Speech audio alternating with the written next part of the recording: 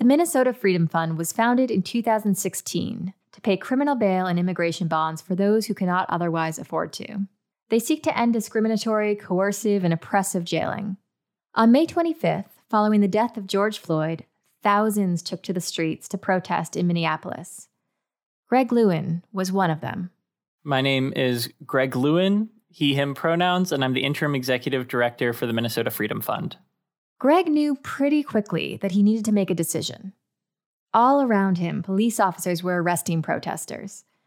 At the time, Greg was one of the only folks working for the Minnesota Freedom Fund. He knew he could either stay and protest or get to work on paying bails for all those being arrested. Amidst all the anger and pain that many were feeling, something wonderful also started to happen. Over 900,000 donations from around the world, totaling more than $30 million, started pouring in. And online, celebrities like Mark Ruffalo took to Twitter to amplify the work being done at the Minnesota Freedom Fund and directed followers where to donate. The amount of money in such a short time was staggering, and to manage the necessary bail funds for so many meant scaling operations at Minnesota Freedom Fund quickly, all the while sitting in an international spotlight at the epicenter of a renewed social justice movement. I'm Megan Keeney Anderson, and this is The Growth Show.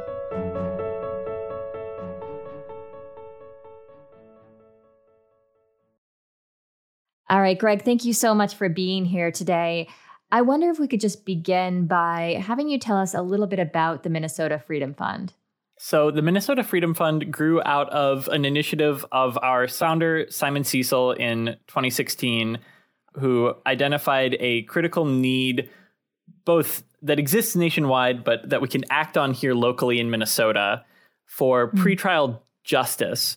Right now, both in county jails and for immigration, for folks being detained by ICE, there are many situations where folks have a dollar amount set on their head, and it's called here bail or bond, that they need to pay if they want to be able to be out of jail or out of a detention center to be able to fight their case in freedom.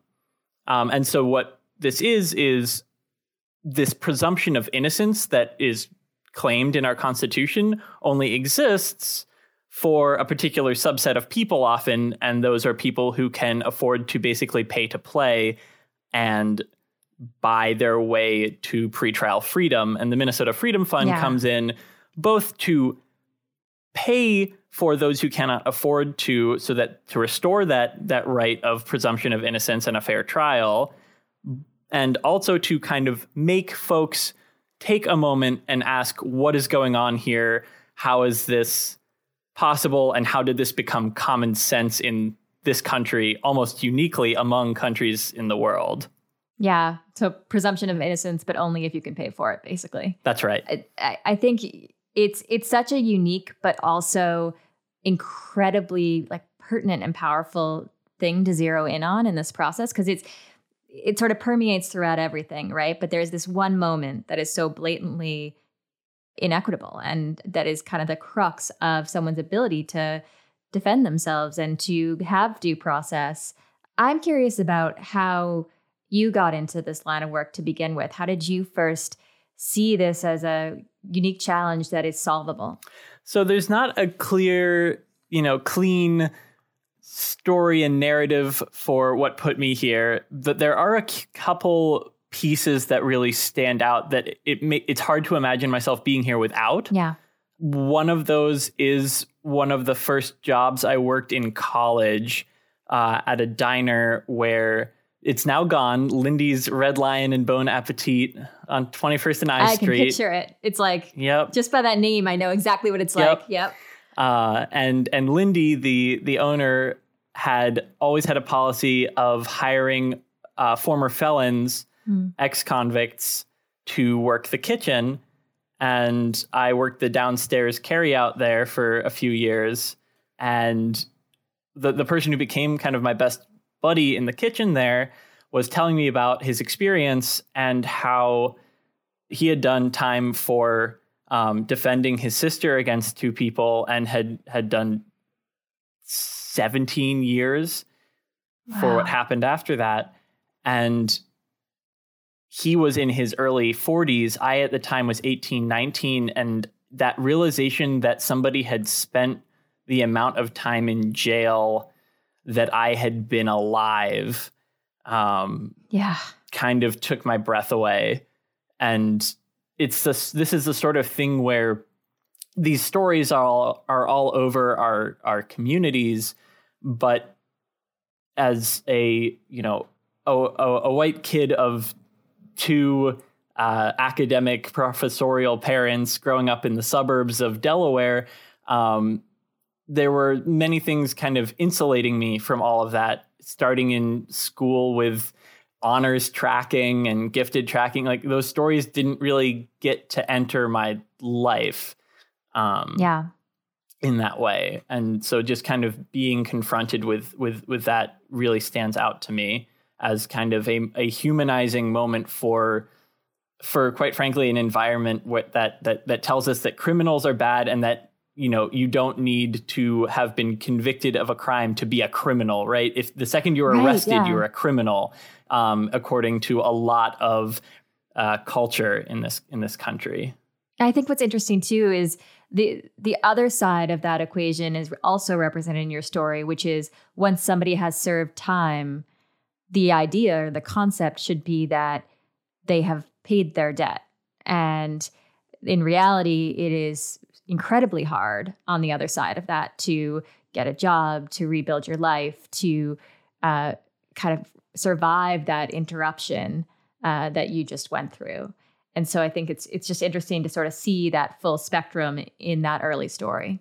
And that's part of why we try to pay and honor a request as soon as we can. Once we've kind of lined up support, once we've asked what does this person need to connect back to family and loved ones, and are there additional needs that they would want to see met? I mean, housing is something that's so critical right now. We've been seeing a lot of camps here in Minnesota being cleared pretty brutally recently for folks posted out there, and we know that jail is trauma, and we have to keep saying it, that jail is trauma, and that no matter how long you're in, you always come out with less than you went in with. Yeah. Whether that's custody of your children, whether that's your job. We just greeted a man whose demolitions job knew he was dependable and waited the 2 weeks that he was in. But all of the money he's getting from that job are going toward his wife's medical bills, right? Like, these are people. Oh my God. Yeah. Yeah. Complex people with all these facets of their lives, and you sort of can take that away in a single moment. Yeah. All right. Well, let's get into where you are now. So on May 25th of this year, George Floyd was killed, kind of a watershed moment for the entire country. And what followed was just worldwide protest. And Minnesota became the epicenter of that. What do you remember about that day and that night? So what really sticks in my mind is, I think, would have been the following day. So we had set aside for what for us had been a large chunk of the money we had in reserve to say, we expect protests. We want to make sure that we are prioritizing that, and we don't want to have any kind of cap on how we can help. And we're just kind of thinking through how best we could be responsive to what we knew or suspected would be kind of heavy repression headed toward protesters. But I was one of those protesters. And so the day after, at Lake and Snelling, across, by a Target across from the police precinct, I got a text from the group I was trying to support saying, hey, we really need help holding down this intersection. And I thought, oh, it's a marshaling need. This is a situation where we want to make sure folks aren't getting hit by vehicles, to make sure that folks are staying safe. And as I pulled up on my bike, the tear gas rounds started landing, triple canisters being fired by grenade tubes that dispersed midair and were clunking around cars. And all of a sudden it was, oh, this is not a marshalling situation. Yeah. This is something very different. Wound up, grabbing some shopping carts and trying to keep this group of kids, like these high school age looking kids, who were saying, don't let them out of the precinct. They're going to arrest more people. Don't let them out. And pushing shopping carts into place to protect from rubber bullets. There was a journalist next to me who got hit with a rubber bullet in the leg. And everything, all of a sudden, time doesn't slow down, by the way. Maybe it does for some people who have special matrix lives, but time doesn't slow down at all in those moments. No. It definitely insists on keeping going and quite quickly. Well, I think what's so fascinating about it is you are living through it. Right. In that moment, literally seeing the rubber bullets and, feeling the tear gas and having to process that experience personally. And then at the same time, without any delay, because time doesn't slow down, having to react and maintain this organization and respond to the needs simultaneously. And it quickly became clear that it was not tenable to be in both spaces at once if I wanted to honor the organization in any capacity. Just, at first it would be, well, I'm sure on the phone quite a lot as I'm, walking down the street. And then suddenly it was, no, we're getting a Bernie Sanders treatment over the course of 72 hours. 1 million people are donating. 800 people just signed up to volunteer. Oh, okay. Yeah. Pause. But you can't pause. You have to go. Okay, we need to tell them to stop giving. We never asked for donations. Who can we tell them to give to? Okay. And just having those conversations and realizing too, that, as you said, folks are learning who we are now. But at the time it was, if you want to help protesters, give to the Minnesota Freedom Fund, right? Right. And where were these donations coming from? So it seems as though it all started from celebrities taking this viral from some initial kind of rounds on other social media platforms, and then on Twitter, kind of a bunch of celebrities making challenges and matches for all over the place. And often it would just be this blast, right, of just support the protesters, Minnesota Freedom Fund. And it stands out to me. Shout out to Mark Ruffalo. I just remember seeing in this tide of attention, Mark Ruffalo saying, the Minnesota Freedom Fund pays criminal bails and immigration bonds for folks who can't afford it. And I was like, oh, Mark Ruffalo read our mission statement. Amazing. Yeah. Put some work in. It's a holistic picture. So how, just for context, because I don't know that people know, how big was your team back then?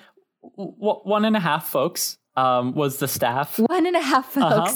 That's actually smaller than even I thought. And we had a part-time bail payer. And the part-time bail payer was partially there as a function of COVID. Our volunteers had been paying our bails up through then, and we wanted to limit the number of people we were bringing into jails and detention centers, which I'm sure you know are a vector of pandemic. Yeah. What did that? I'm picturing you sitting in a room with all of this chaos going on around you, with 1.5 people on staff, with the dollars coming in, and just the surreal. I mean, this year has been hard in its own right. And then that sort of national and global spotlight comes in, where the organization does go viral, and everybody is talking about, everybody who is aghast about the situation and wanting to do something is looking to you to be the conduit for that action. What did that spotlight feel like? And how did your team actually deal with it? Oh, absolutely terrifying. I mean, we are not seasoned professionals in this space. We were there because it felt really important to show up, and we were there primarily as volunteers, as folks just trying to push against what felt like an impossibly big system. There were kind of two push-pulls in in seeing beyond the attention, just the kind of new material reality of, okay, we now actually might be resourced to fight this thing, was kind of one of the first pushes. Like, can we empty a jail of folks that are pre-trial, right? Like, can we do this big thing? Yeah. And that was kind of quickly paired or checked by a reminder that we are still up against Goliath, that we're still David in this. This, as we, worked with a team of law students and realized, oh, actually, there was more than $100 million in bail sitting in Hennepin Public Safety Facility, sitting in one of the jails that we work with, and those jails' budgets exceed this windfall that we had been given each year by county allocations, right?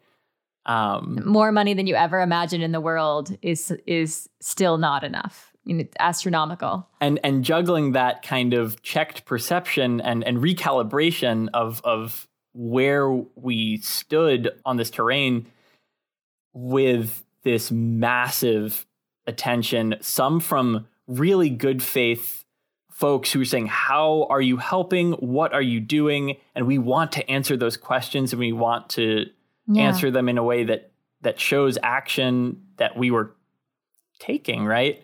And then there were the not so good faith actors who were hoping to generate attention in a way that used that language I was talking about, that they are putting criminals onto the streets. Violent criminals are being put onto the streets, and they aren't really interested in hearing about constitutional language about the presumption of innocence or racialized policing and bail setting informing who is in those jails. Yeah. So you very rapidly, more rapidly than most other organizations will ever go through, experience this windfall and also at the same time this drastic increase in need. What were some of the steps that you took to begin scaling up as an organization and begin kind of evolving the way that you approached your work? So one of the advantages of paying bails is that there's a time delay between when you pay a bail and when you get the money back. And what that means is you can scale up the activity level. You can try to meet new challenges and meet protest cases that are tens of thousands of dollars when before you were paying $1,000 a day and just covering some misdemeanors, right? And you can expand that across the core of your work as well. No more caps on immigration payments and county bail payments being scaled up as well, right? And you can do that and then put focus on building infrastructure that will let you handle that on the back end, because you have a little time before everything kind of cycles through. And so this week we are moving to a brand new data system for our bail tracking and bail payments, and it's going to completely change the game in terms of how responsive and how nimble we can be in that space. Yeah. But you've also got to invest a little bit in the organization in order to enable it to help more folks and to be able to respond at this level of scale that you're heading into. And it involved a tremendous, I want to lift up the work of our board during that time as well. I mean, we didn't have a finance manager in June. We had a treasurer who had a lot of chops in nonprofit development spaces and was able to just kind of put his full-time job on pause and just do some heroic lifts for us. And that happened for every single board member was just doing multiple jobs at once and just setting aside or pulling long nights and just putting in so much work to make sure that we were able to kind of try and say yes to as much as possible. And just, are we communicating about things? Are we are both in terms of social media, but then who in community do we need to be talking to right now? Right. What partners do you need? All of that. What does your, going back to, you talked about getting a new database and how big of a game changer that's going to be. What does the technology stack of an organization like yours look like right now? Well, luckily enough, this system is kind of being purpose-built for bail funds. So it's going to really be kind of basically case like CRM software, right? Just with a very specific lens. But before that, it was Google Sheets, right? Yeah. So much of the bail work lived in a single neurotically managed spreadsheet. You are not the only organization or company that has started on Google Sheets, so no shame there. So as an interim executive director and leader for all of these new operations, what have you learned about yourself through this rapid growth period? I think something I've really learned is where to let stress live. Changing from a space of just being purely reactive and kind of everything is a crisis, everything is behind, like who is going to be disappointed when this does or doesn't happen, and trying to shift into how do we feel about the work we did this week and how can we make it better next week? It seems like a simple question to ask, but is a really different question to emotionally actually internalize as like a mindset.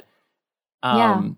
So being able to have the stress live in a place where it's just isn't allowed in the same ways is really important. You know, in my last job, I was a support data analyst who helped with the supervisor. And I'm somebody who kind of reflexively wants to say yes to everything, people pleaser, right? Just want to give people what they want, and learning that you don't really get to speak for yourself when you're an executive director. Like, I don't get to be Greg when I speak. I have to be Greg from the Minnesota Freedom Fund when I speak, and how that changes that dynamic, and how you can just say no and not feel the need to qualify it because it's what the organization needs in that moment. And holding other people's disappointment differently is really a different thing. The politics of it are different. As somebody who had preferred to be tucked away with spreadsheets before, kind of being right there, kind of on the front lines, talking things out with folks is a different environment. Yeah. I hadn't thought about that before. I hadn't thought about it like that. That is an evolution. That is a skill to learn that people don't often think of. Do you have any advice for how companies can partner with groups like the Minnesota Freedom Fund or better help with this larger cultural movement? So I think this starts with education as advocacy. There's a lot that needs to be explained. So the best ways to connect with us as an organization are to help us educate folks on these systems of oppression that are just a fulcrum point of inequality in our communities, and that are kind of trying to take more from those who have the least. So we are always looking for folks to help us kind of spread that message. And somewhere I would look would be Houston, where it's happened through litigation, not through legislation. But in terms of ways to help, I mean, we had gone back and forth about should we fundraise, should we keep fundraising, and having now allocated $4 million in county bails, hundreds of thousands of dollars in immigration bonds since the uprising, having distributed millions of dollars to national partners, other community bond funds to do rapid protest support, and having set aside millions of dollars to do Fall Freedom Day, which is underway right now, where we have over 65 folks out from immigration detention working alongside 9 other community bond funds. The answer is yes. I think do give, because we are putting that money to work. Okay, so on that note, maybe a good final question is, where can people learn about the Minnesota Freedom Fund and get involved? So in terms of learning more about cash bail, I think we actually have an explainer up now on our website on what is cash bail, how does it work, and where does the Minnesota Freedom Fund fit in. We also now have an immigration explainer in the same way. What is the immigration system? What is the bond system specifically, and where are we there? So if folks want to learn more, I would direct them to our website. As starting points, there's also an excellent film by Brave New Films called The Bail Trap that I would recommend to anyone as kind of an starting point to just learn more about this issue and what it does. That's a great starting point. All right, so listeners and myself, we have some homework to do. Greg, it's just a tremendous story. It's a tremendous human rights story. And from an operations perspective, it's a great growth story on how you can respond to that kind of urgency and manage to scale in a matter of months. Thank you so much for sharing it with us. Thank you so much for taking the time. I really appreciate this.